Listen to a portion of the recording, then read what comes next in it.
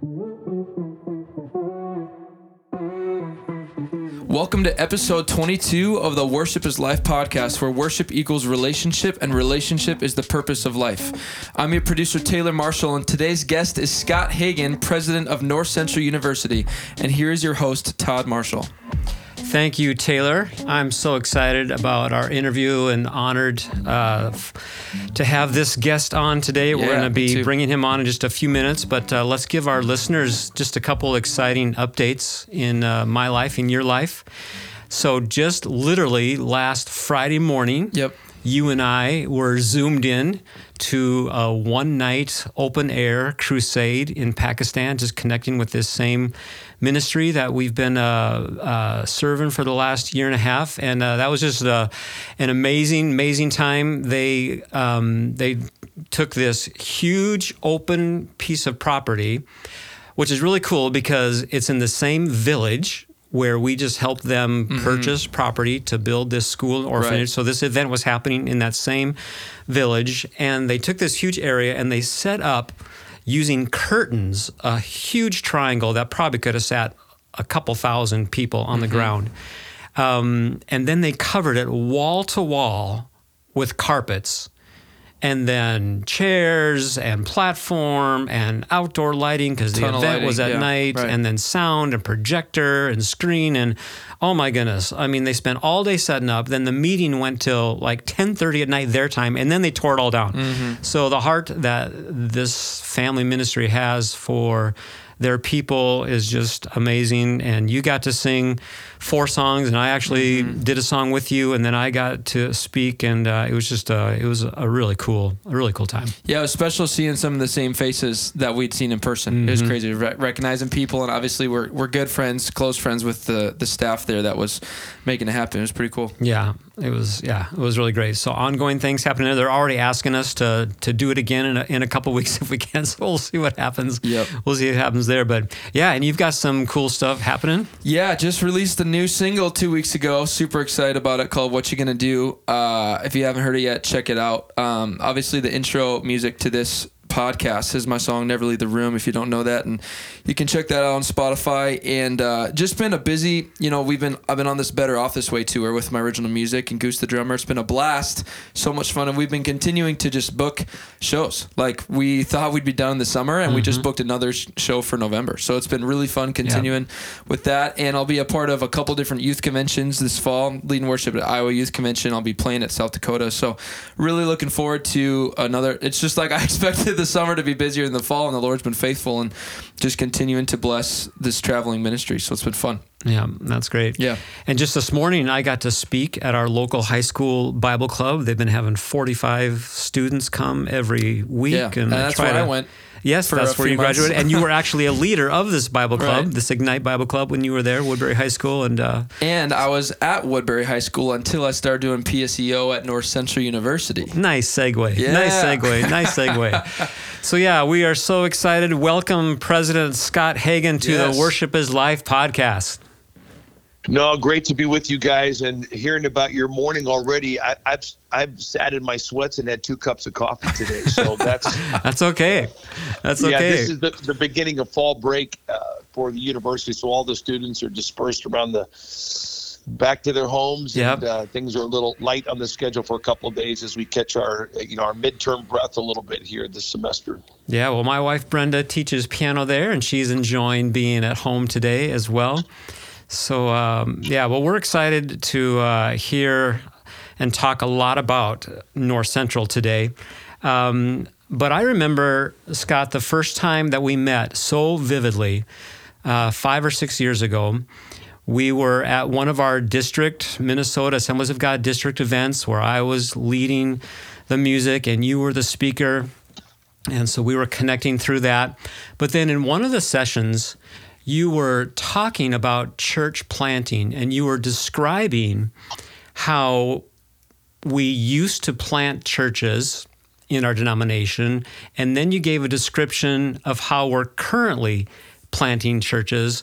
And what I was hearing, because I was just fresh off publishing my Worship is Life book and talking a lot about God's relational pattern of revelation and response, and what I was hearing in your description, I'm like, so we used to plant churches looking through the lens of revelation, and now there's been a kind of a shift, and we've been planting churches a little more through the lens of response. And I just thought, I just feel like I need to share that with them. And so I'd ask you, I'm like, could we grab like 10 minutes after one of the sessions? And so we're at this convention center, we found a private space in one of the back hallways, and I was sharing that with you, and it was just really clicking for you. And now when I look back to what you said in that moment, I'm just so blown away, because I've learned that you are such a master with the English language. But in that moment, you said to me, you're like, I've seen what you're saying, but I have not been able to put it into words like that.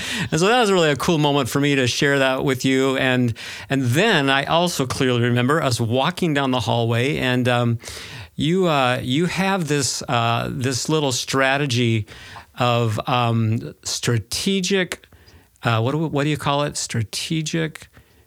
When you're kind of telling a secret when you're not supposed to be telling. Strategic leaking. Strategic leaking, you call it. Yeah, strategically. And you said to me in private, by the way, I'm going to be the next president of North Central University, and you can't tell a soul. So I don't know if you remember much about that, our first meeting time, but that's a very vivid memory for me. Oh, absolutely. I remember that we found this big empty corner of this convention lobby.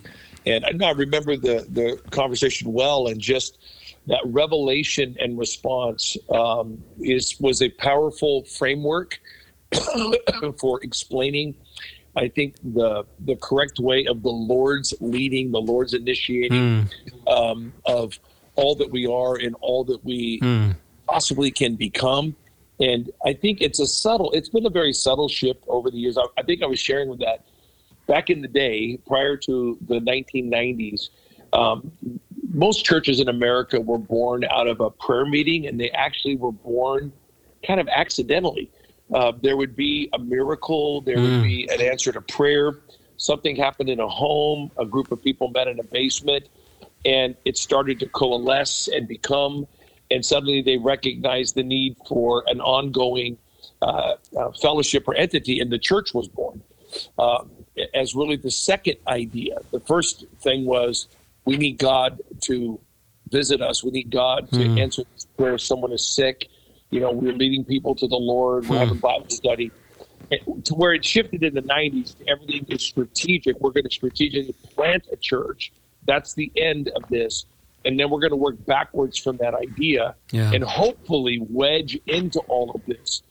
The presence and the sovereignty and the miracles of God have got to be fitted into this idea. So it kind of reversed, in my estimation, around the 1990s. Yeah, and we can even, and maybe it'll come up even later as we're talking about North Central and just the atmosphere in the chapel and just leadership and direction you've given there to bring us closer to God's intended pattern of how He does relationships. So that's awesome.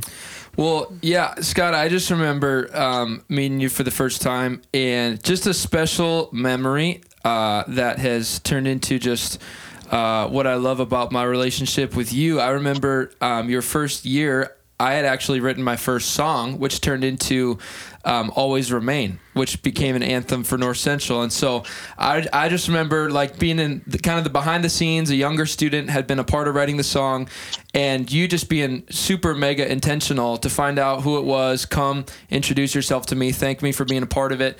And that was so special to me, which that led to you speaking at my home church where I was working at the time at Summit. And just an unbelievable circumstance, you meeting with my senior pastor, trying to figure out how you could bless, how our church could bless North Central. And I think the story goes, you just said, hey, scholarships, man, we want to pour into this next generation. And so Like there's this moment, and all of a sudden, an hour later, you guys are on platform giving me a scholarship to North Central as blessing me. Just the whole thing and the whole gambit. And then what a special memory. And since then, you've just been so intentional with relationship and face recognition and remembering names. And I've just so valued and appreciated, your first year, all of a sudden you're connecting with me, connecting with students, and I've just loved it, and mega appreciation for you ever since. Well, I appreciate that, Taylor. And I remember the Always Remain moment. Literally, that was my first couple days at the school. I was there kind of in the spring of 17, doing some orientation time there. So I think the song was released around March or April of 17, right toward the end of the school year. Yeah, probably. And Gordon Ennis was still the president, but I was on campus. And I heard the song, and I was undone. I go, this song, it can give us, really, it's our anthem. And it was so powerful to have that right out of the gate of my presidency, that song. I will never forget it. And I just thought to this day, it's still one of the great songs our school has ever produced. It's gone around the world, and it's just been a powerful song. But yeah, that was a great God moment, Taylor, 100%. Yeah, man. That's cool. So, Scott, tell our listeners just a little bit about your family, your wife and your kids. We could take the next 6 hours if you wanted to talk about that. No, Karen and I, it's interesting. We're having an interesting summer. We both turned 59, and we celebrated our 39th year of marriage. Wow. So next summer is the 60-40. Yeah. It is. We both turned 60, and we'll have 40 years of marriage. And I really view those numbers like currency, like wealth. Yeah. Those numbers to me represent the goodness of God, not the brevity of life, or they don't represent irrelevance to me. They represent convergence to me. And so, one of the great verses in the Bible, Ecclesiastes 5:20, this is kind of our marriage family verse. It says, "For the godly person does not often think about the years of their life, for the Lord keeps them preoccupied with the gladness of their heart." So you literally, in this day and age where everybody is fretting over a squandered life, like, oh, I squandered these years, and they look to the left, to the future, and they go, oh my goodness, the brevity is right in front of me. So I'm out of time, and the time I had, I wasted. And the devil just beats people up in that space, and they literally become preoccupied with the wrong thing. The Bible says that we can become preoccupied with the gladness of our heart, that we literally lose track of time. So we're not obsessing over a squandered years of regret. The Lord has restored those, and we have no concern about the brevity in front of us. And I think it's one of the great mental health coping verses, Ecclesiastes 5:20, I've ever found in the Bible. And that really kind of frames our family life, our marriage. We just are blessed. We're enjoying this space and grace in our life. 10 grandkids now. All 4 of our kids have married. And so we've gone through all the life stages of high school, college, kids getting married, them having babies, empty nesting. And so, but we really have renewed our realization that we have a phenomenal love story that started before any of this. She fell in love with me before I ever preached, and before she was ever who she is. And then all this other stuff happened after we fell in love and became one. And then, so whatever we were at the beginning is still intact. And so even though we're, it's kind of funny, I live in an apartment here in downtown Minneapolis. And when we first got married, we moved into this little tiny apartment. I tell people it was so small, you could sit on the toilet and cook pancakes. You could flip a pancake while sitting on the toilet around the wall. That's how tight this thing was. Oh, man. And if you put wheels on it, it was a camper shell. But I said, hey, honey, what if I told you back in 82, we're in that apartment. I said, let's go ahead 40 years. I said, and we're living in a rented apartment. I said, do you take the deal? You know nothing between. You know nothing between these 2 points of reference. Do you still take the deal? And she told me, absolutely not. That's amazing.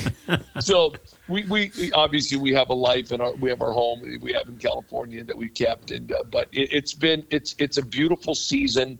We're just trying to keep our health, and we're trying to breathe every day in the Lord, and just to not be swept away by all of the cultural winds and the distractions, and just trying to stay intimate with Jesus and the Word, and keeping it as simple as possible, and trying to keep our Holy Spirit poised in the midst of all of this mayhem. Yep, and it has been mayhem. We're going to get to that for sure. Well, Scott, you're such a gifted person, gifted leader, and you've stewarded that so well. And as a result of that, over these last 40 years, God has given you significant positions of leadership with great influence. And now you're, I think, in your 5th year as president of North Central. It's hard to believe I just started my 5th year. Yeah. It's hard to fathom that. I know. So what I would love our listeners to hear first is, when you have these different positions and you're going through the transition of them, there is a process of God directing and God speaking. And so I love our listeners to hear from our guests, what does it sound like when you hear from the Lord? When you hear, when you sense God directing. And so however you want to frame that, I would for sure love to hear the story of how it unfolded with you coming to North Central. But if you want to add in some other transitions too of just what it sounds like for you to hear God's voice and sense God's direction. It's a very powerful question that requires, some honesty and some retrospect. I would frame it this way. I've always separated the idea of planning from preparation. So I plan, we all plan our day, and we set aside, at the hour of prayer, there was that time every day that they could be found doing this. So we plan our life to be spiritually intentional. We may frame it as spiritual disciplines, but really we plan our day in order to expose our heart to the Lord on a regular basis, to the Word and to the invitation of His presence, in order that we can live with a prepared heart. So what I mean by a prepared heart is a heart that is always attuned to the sovereignty of God, to the unexpected serendipities where the Lord drops something in your heart. It could be language. He puts a feeling and a phrase in your heart that you never saw coming. He could be in the middle of a conversation. So if you don't have a prepared heart, you can't receive those things. Or you pass by a situation, you see maybe it's an artifact laying on a shelf, or maybe it is a sign on a billboard, or it is a scene of humanity around you. And the Holy Spirit helps you notice something. He's trying to say something to you by something you've noticed with the human eye. The prepared heart is able to receive that. So we have to live, planning is about our calendars. Preparation is about our heart, and they're two separate things. They are tied, that the more we plan our time with the Lord, the more it cultivates a heart that's prepared. Yeah. So the Lord speaks to me at times out of a planned time with Him, but most of the time He speaks outside of that space. It's almost like in the Old Testament with the tents, the 70 elders. Moses establishes this protocol of the elders in the tent. And the first thing the Lord does is violate the protocol.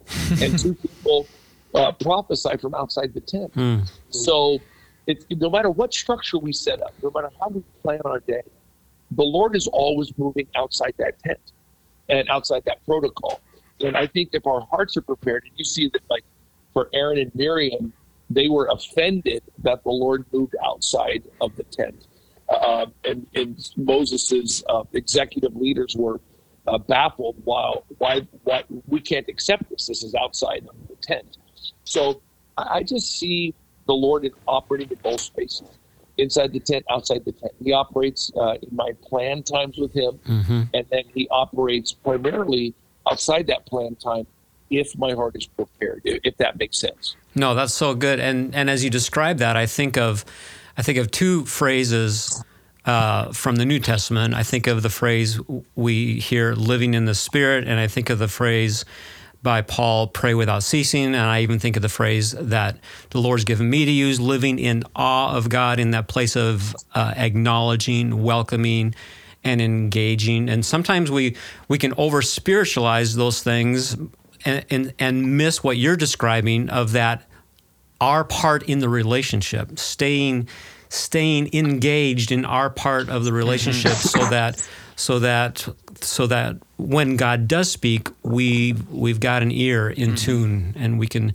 respond. So how did that play out in your most recent transition in coming to North Central?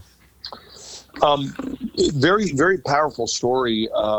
So in the spring of 2016, we're living at the zenith of our local church ministry. We're enjoying life. Most of them are married, got a grandkid on the way, and we're living in Sacramento. And right after the third service on a Sunday morning, I'm out in the lobby. It's packed. It's everything you want in life. It's going well and vibrant. And this woman walks up to me. Her name is Tina, very respected prayer warrior in our church. Comes from the Ukraine. And she is prophetic, and she said, "Pastor, can I talk to you?" And I said, "Sure." And she drops this bombshell on me. She says, "I had a dream last night, and the Lord wanted me to tell you that He's about to set you over a vast army, and that He is setting you over a vast army so that you can teach a new generation how to love the Lord and love their neighbor." Wow. And it's like, what? I'm already over a vast army. We're a multi-site church. We've got 2 schools. We're having a great time here. And what scared me was the district I was a part of in the Assemblies of God out there, the superintendent had retired, and they were going to be electing a new superintendent. And I was afraid for a moment that the Lord was preparing me for that. And so I told my wife the prophecy. She said, "Well, it can't be the district because there was nothing in the prophecy about a valley of dry bones." So, oh my goodness! So we joke about that. I'm being facetious. That's amazing. I had zero interest in that. So that was on a Sunday. That Tuesday of that week, I was scheduled to preach in Des Moines, Iowa for the Iowa District Council. So I flew out of Sacramento on that Monday morning, flew to Iowa, Des Moines First Assembly, and I was preaching there. And the superintendent at that time, Tom Jacobs, after 2 days, I preached. We knew each other a little bit, but I preached for a couple of days and did leadership stuff. And I was in the middle of my PhD at Gonzaga. Anyway, he stops me in the lobby and he said, "Hey, Scott, can I talk to you?" He says, "This is not public, but I'm on the board of regents at North Central, and Gordon Anderson is going to be retiring." And he looked at me and he said, "Scott, I think you were born for this job." Wow. And when Tom Jacobs said that to me in the spring of 16, my heart dropped. And I knew this was the vast army that the Lord was going to place me over. And I knew in 1 second I was going to become the president of North Central. Now, I say that to say I also know this is a human process and that it could not happen because it's a human process. Yeah. But quite honestly, I knew instantly that this is the prophetic thing that woman was. So then you're in a dilemma. You have to treasure something. You have to moderate your life because you're still leading a great church, and it could not happen. So you're carrying this tension inside of you. And, there was 120 people that were contacted for the job, applications. They narrowed it to 40 to 20 to 10. And through the process, I kept saying, I've given all my expectations to you, Lord, on this. And because it could very well not happen. There's 120 people who also feel exactly the way I might feel right now, and one person's going to end up in this role. So it's an interesting kind of an emotional quagmire you're in right there. It didn't paralyze me, but it really made me attuned to the Lord and trusting God, because you have to pour your heart into the possibility over those next 9 months, as well as hold it loosely in the hand. And how do you each do this? Came down to 4 of us. They did the interviews. And so in December of 16, and then of course I was invited to serve as president in February of 17. Wow. So, but I really knew a year earlier when Tom Jacobs said that prophetically it was going to happen. So I had this odd piece. I was never nervous in any interview. You know, I tell people there's 2 kinds of leaders in this world. The first kind of leader sets out to do something. The second leader sets out to prove something. And you never want to be the leader who's trying to prove something.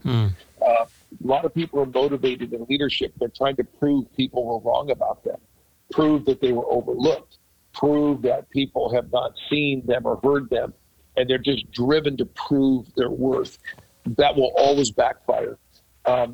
You do need to set out to do something for the kingdom of God. But I'm not out to prove something to you. And so I really had that release that, Lord, if this is what you want me to do, but if I'm not chosen, it's not going to create a disappointment. Now, it would take 2, I told them in the interview, it'll take me a couple days. I mean, when you've thought about something for 9 months and you've prepared and it doesn't happen, it takes a few days. You got to walk around and take a little walk in the woods and talk to the Lord. But I said, I'll be okay. But it might take me a day or 2 because I've poured my heart into the possibility, but I will not live disappointed if it doesn't happen. So that was kind of how it all unfolded. Yeah, that's amazing. In that process, in that 9-month process, do you remember any specific things that the Lord or even others said to encourage you throughout that process? Well, I did, talk to a small handful of trusted friends, and I think there was a momentum in because I wasn't coming from higher ed, and there really was a feeling. Do not bring us a pastor. We don't need a pastor. We want a professional in higher ed. So there is that crossroads. I think that universities like North Central that is seeking to be an on-fire Christian university, Pentecostal university, is trying to find how do we operate as a world-class educational institution and compete with University of Minnesota and everybody else that's around us. We compete against those educationally, but yet we have this distinctive that these other schools do not carry the burden. At North Central, it's not about being a Christian university. It's about being an on-fire Christian university. And most Christian universities around America, the president doesn't carry the burden for being for the absence of God's presence on campus. They just want to make certain that their orthodoxy is in place and that they are truth-telling with their theology and curriculum. But whether kids are into chapel or not is not a concern. Man, at North Central, I'm entirely judged by the vibrancy of that chapel experience. Is the presence of God still on that campus? So we are utterly unique in the United States in that regards, because we place such a central theme on fire and scholarship as a university. And so I think when I would talk to some trusted friends in higher ed and others, they all said, we completely see you in this role, Scott. If this was done full, this would make complete sense. And so I think that gave me a confidence that, because the minute it happened, that feeling of exposure that you're a fraud, you should not be in this role, hits you. Because I come out of the Bible college days of the Assemblies of God, in which they were just, 90% of the students there were studying for the ministry. there was very few English and social work and mathematics majors, if any, in the Bible college I went to. Well, now you're balancing all of those dynamics in this Great Commission University, which I absolutely believe in, and see the absolute value in watering this earth with all of these spirit-filled leaders and all of these disciplines. It's right in my sweet spot. And so, but I know that, but people perceiving you as that coming in, it takes a minute for you to win their hearts and their minds. Yeah, before I forget, I just want to say that I am a 1985 grad of North Central University, and Taylor, you are what year? A 2018 grad. 2018 grads, and my wife attended there, and my daughter Kelsey and her husband both graduated from there. So, Scott, it's been a great 4 years. It's been a challenging, for sure, last couple years. So, higher education has, across the board, been a challenging endeavor because of all the different types of ways you can be educated these days and because of the rising costs of it. But then here in Minneapolis, everybody has faced the COVID issues, but then here in Minneapolis, we've faced the riots and all of that stuff. And so you guys have had just a huge mountain to climb. And we're so thankful and blessed that you are there to lead the charge. Yep. But just tell our listeners the journey of the last couple of years and how you've seen relationship with God and relationship with others be the foundation that's helped bring you through to where you are and to where you're going. Yeah, and I really want to affirm the whole theological bent of the podcast, and really the life message for you guys is about relationship and the whole concept of revelation and response. Is powerful to me. I've used it many times. It lived the moment I heard it. It became embedded into my consciousness, my spirit, my language. It really was that powerful. And I'd never heard it that simply stated. It was like, well, of course, that's what it is. I just had never heard anybody say it that way. So I've quoted you many, many times. I probably am not giving you the credit you deserve. But that's great. Thank you for that. Thank you. Obviously, spring of 2020, the report I received, we were headed toward 247 incoming high school freshmen, which would have been the most in school history, and 90 transfers. So an incoming class of about 337 in the fall. That's not online. That was going to be residential. Wow. In the fall of 2020. And then I say the bombs fell. Yeah. With COVID and also the riots. We lost 100 students and deposits in that June and July of 2020, which was devastating to the university, and just the entire perception of Minneapolis across the nation just became almost at that point irreparable. Am I going to send my child to Minneapolis? I live in New Mexico. Do I want to send him to Minneapolis to go to college? Yeah. And for many of those, especially of our female students, the parents just love the school, but we're just afraid because every night on the news, our city was under assault and perception. I was at a conference recently, and I was with the superintendents of Washington and Oregon, and I took them aside and thanked them because Portland and Seattle made Minneapolis look pretty sane last year. So I thank them for the craziness in their two cities, that it really helped me, in Minneapolis. And of course, we live here. We love the downtown. It's safe. It's wonderful. Yeah. And in many ways, it's far better than it was in the 80s and the 70s in many respects. But when the riots happened, you're crying out to God, and you are playing high-speed three-dimensional chess. That is like, how do we navigate this?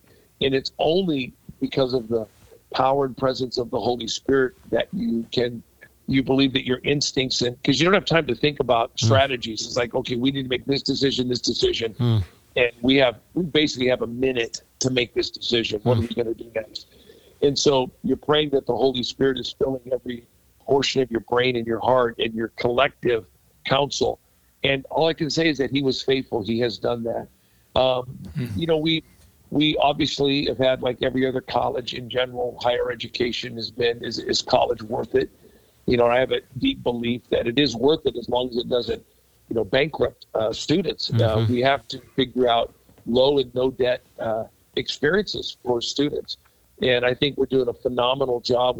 We without a doubt, as far as the Assemblies of God schools, we have the highest ratio of debt-free and low-debt graduates in America because the job is great in downtown, and we are very robust with our scholarships. And so very excited about all of that. Partners for Progress is coming up October 28th, big night for the university here in downtown, in which we raise scholarships. So all of that creates really an ethos of possibility. And, I think the incubator of the city is still the best learning environment in America. We're only one of 3 inner city urban universities that are fully accredited, that are faith-centered. I don't say faith-based, I always say faith-centered universities, us, Moody, and King's College in New York. So we're entirely unique in our approach. And I think we're the only Pentecostal, fully accredited, urban, inner city university in the country. And so we love that space. We call ourselves Downtown U, Great Commission U. And it's just becoming, I still think it's a destination college for people. And now things are looking very positive for next fall. We will, have the riots hurt us in the fall of 2020. The COVID year hurt us this fall because we had no camps and conventions in the previous cycle. All that's coming back in play now, and I feel very excited about the future of the school. That's great. That's great. So speaking of the riots, what sparked all that was the whole country is aware, and a lot of the world, about the incident of George Floyd and his life taken. But North Central has had some great relational connections as a result of that, and was a very important, played a very important part in that whole process. So, most of our listeners are not going to know that story. Tell us that story with North Central. Yeah, thank you for asking, and because I think it is a powerful story. As you know, the city was burning to the ground. I thought, we got our windows busted out, some of the buildings at North Central. I thought, give it another night or two, the fires are going to reach right down Chicago, and we could find our school on fire. It was that intense. And so I got a call on that Friday night after George Floyd lost his life on Monday, on Friday, from a 20-year friend, Ellington Porter, who's on our staff here. Him and his brother were helping the family, and they said, would it be possible for North Central to have a small family gathering? They use the word small, family gathering for the family to grieve. And I said, Ellington, it's a Christian funeral, right? And he said, yes. So I go, okay. So I'm sitting there in my apartment here downtown, and my thumb is on my phone. I'm going to type 1 of 2 syllables, YES or NO. And I thought, fascinating that leadership does come down to a yes/no answer at times. And you're a gatekeeper, and you go, what's on the other side of this syllable? And I played out the word no, and I thought I would have felt lousy the rest of my life. It would have gnawed at me that I was a coward as a pastor. I've always opened up my church to be able to help people. So I called the board chairman, Rob Bontrager, and then our executive committee, and I said, I just really feel like the Lord wants us to have a table of healing, and that, like Elisha, when he found out that the widow's son had died, he said to the widow, how can I help? And I just really feel like we've got to help. He didn't say, how can I prophesy? How can I lead? But how can I help? And then Paul comes back from his 3rd missionary journey, and they tell him the city of Jerusalem is on fire. And we have a riot outside. And they say, can you go shave your head, pay the vows, go in the temple to calm the riot? And I really felt like we had to do something to calm the riot down. And how could we help? And table of healing. So all that converged in seconds from the Holy Spirit to formulate the yes. Now, I still had approval from the Board of Regents Executive Committee. So, I'm still leading an institution, and I'm still under authority. So we had to, but they were 100%, let's do this. And then it emerged over those 72 hours into this global event that, was seen by 100 million people. There was a lot of controversy with it, obviously. Yep. People saw it as a political gesture. That's just not accurate at all. It was a pastoral gesture. Mm-hmm. And I want to be careful. I don't want to come across boasting with what I'm about to say. But when I stepped off the stage from the funeral, the media team from Goff Public that was running all the media requests, we had 300 media outlets there, 500 requests, which is Super Bowl level media requests. He said, "Hey, listen, Lester Holt wants you on the nightly news in 45 minutes. The Today Show wants you in the studio in the morning. Tucker Carlson and Hannity wants you on tonight. Joy Reid wants you on MSNBC tomorrow. Dale Hughley would like you on his show." And I felt the Holy Spirit. I had taken 2 steps off the platform. He was telling me this, and I felt the Holy Spirit say, "This is a trap. Don't do any of that." Oh, wow. And so, if I was 48, I probably would have done it. But when you're 58, 59, you have a different perspective. I felt like, no, I'm going to stay in the pastor educator space. Wow. I'm not going to get into the entertainment political space because I know what will happen on these shows. And do not be a face of anything. You just be a voice.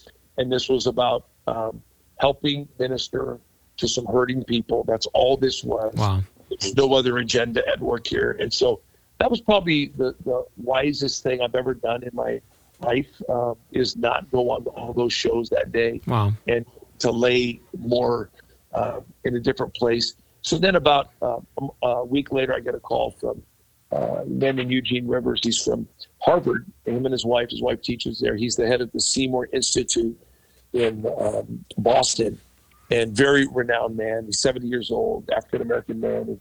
He heads up the public policy arm for the Catholic Church and for the Kojic Church in Washington, and just a very prominent thinker, intellectual, Pentecostal guy. And he said that he was on a conference call with Cardinal Dolan and with Robert George from Princeton, Cornell West from Harvard, this group of people. And they were dialoguing, and they couldn't figure out how in the world North Central University and George Floyd, this is not possible. And he said, "Sir, in my opinion, the fact that you guys allowed George Floyd to lay in your house was the most disruptive act of kindness in 100 years in the United States when it comes to social unrest." Wow. We can't think of a more disruptive, shocking image than how did George Floyd get up at this? Somebody's at college. Wow. And he said, "You'll probably lose your job over doing it because we know how this world works." He says, "Hope that doesn't happen to you, sir. But in our opinion, the fact that George Floyd laid in your house took 50% of the violence out of the United States that day." Wow. Had that happened in another type of setting, the vitriol and emotion would have been only carried into bloodshed that night. Wow. And, so that was his opinion. He goes, I just wanted to offer that. I'm not saying that that's not coming from my perspective, but that was the impact it had. And just some tremendous doors. And it just, again, it was a pastoral extension or gesture, not a political one. Even though it was misunderstood by many people, it's still, I'm a pastor at the end of the day, and I just think it's where Jesus wanted us to be. Yeah, that's amazing. Now, I have the privilege of sitting on the alumni board at North Central, so I've got a few insights that others may not have. But as a result of that, I mean, there was some donations, some new donors that came in that had never even heard of North Central, right? Yeah, we launched the Floyd Scholarship, as a way to recognize the significance of the moment. And I just really felt that educational generosity would be a fast way to bring healing. And, for those that remember the memorial, I got up 5 minutes into the memorial and to pray, and then said that we want to look to the future and a new generation of young Black students to resource them so they don't end up like George. And this standing ovation happened that was thunderous. And it just turned the whole memorial into this positive. It's like that scholarship was a tiny keyhole of sunlight piercing this terrible moment of anxiety in the country. And there's been over, North Central, probably about $600,000 was sent in, all going to students. We have 2 fully funded Floyd Scholarship Award winners. Wow. These 2 young men are the finest young men you ever met in your life. Over 50 universities across the country, Yale, Michigan, Minnesota, I can go on and on, Penn State, and they all attribute it to the North Central call that they saw on television. And probably over $50 million has been raised in new educational dollars. But, so the Lord has really created something, I think, very redemptive. Wow, that's amazing. That's amazing, and I just love just hearing all those relational connection stories that come out of that. So earlier you had mentioned briefly Partners for Progress. So this is a very significant annual support raising dinner that North Central hosts every fall. So just briefly, just tell our listeners a little bit more about that dinner, the significance of it, how they can get a seat at a table. Oh, without a doubt. For those familiar with it, or even if you're not familiar, this is the 54th year of the Partners for Progress. It's held in a beautiful downtown location, the Depot Hotel, right there on Washington.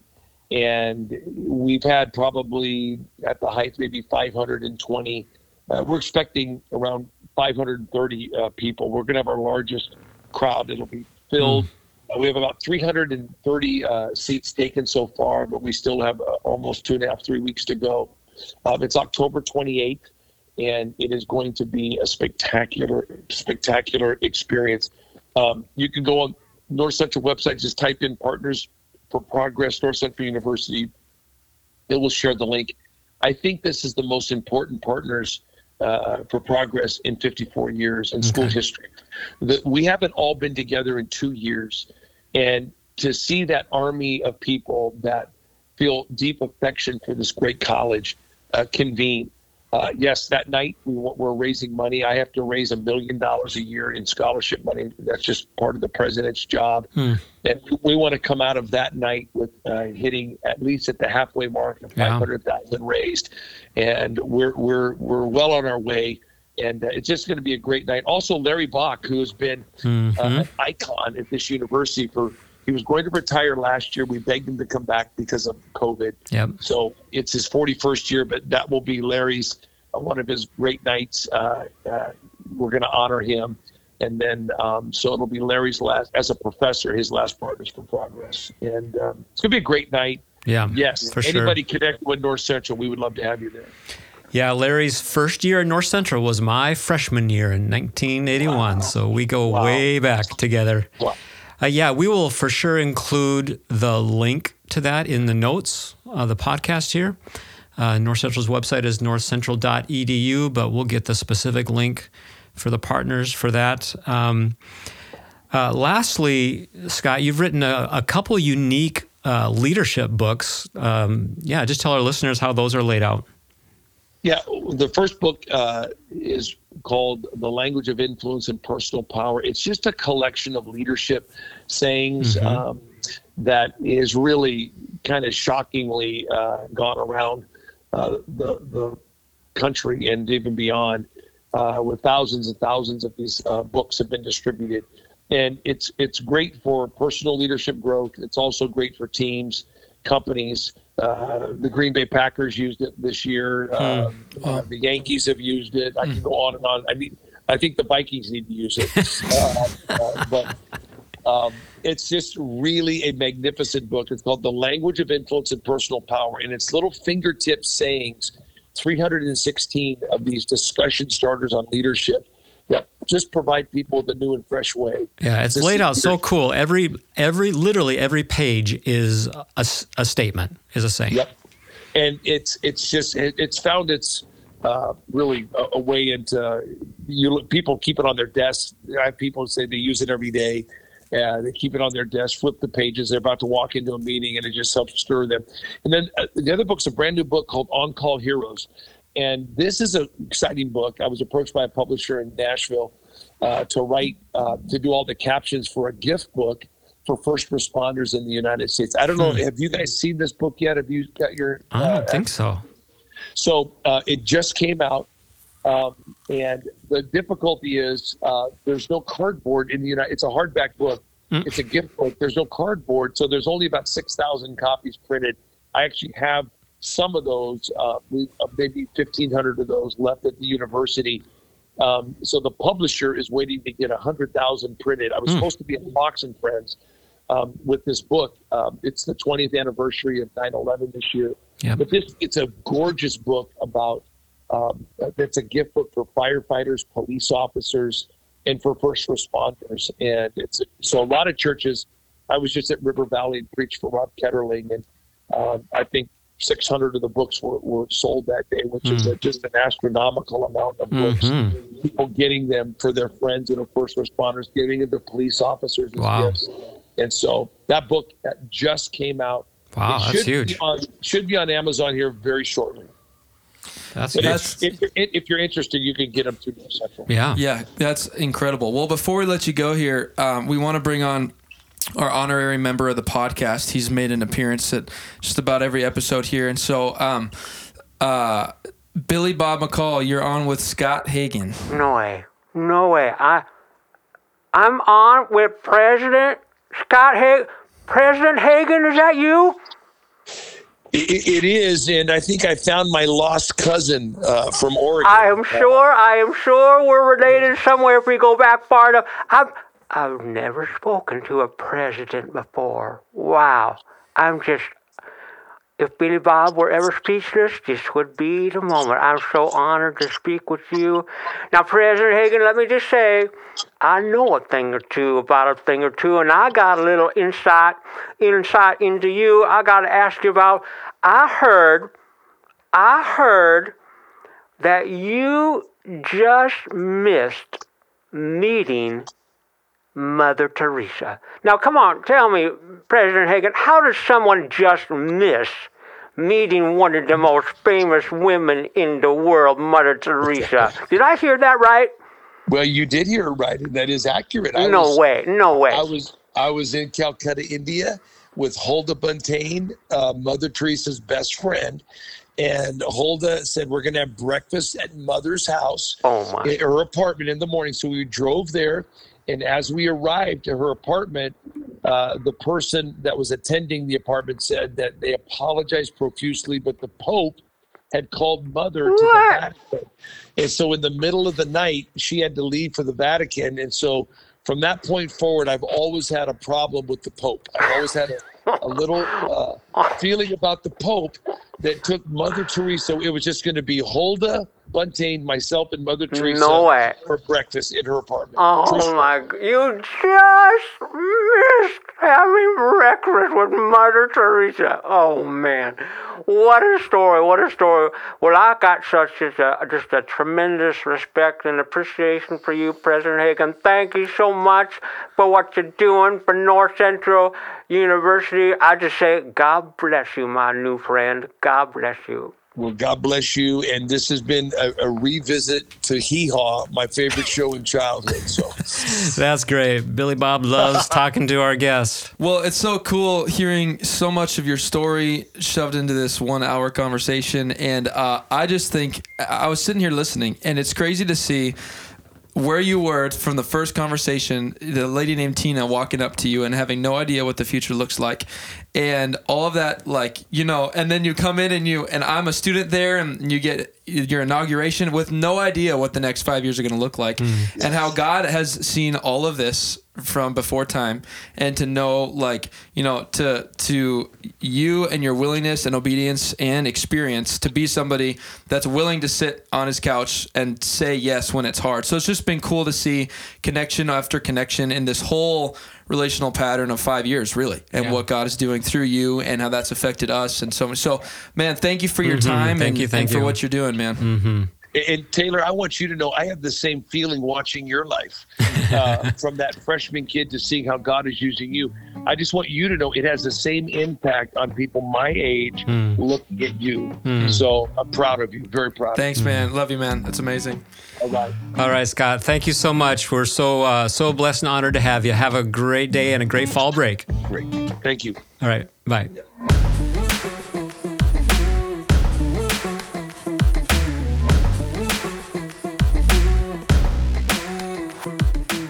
Well, we've got quite a few links available for you in the notes of this podcast. You can check out the link to Partners for Progress for North Central University. You can check out my new single, What You Gonna Do? And as always, you can head to worshipislife.org. My name is Scott Hagan, and you are listening to the Worship is Life podcast.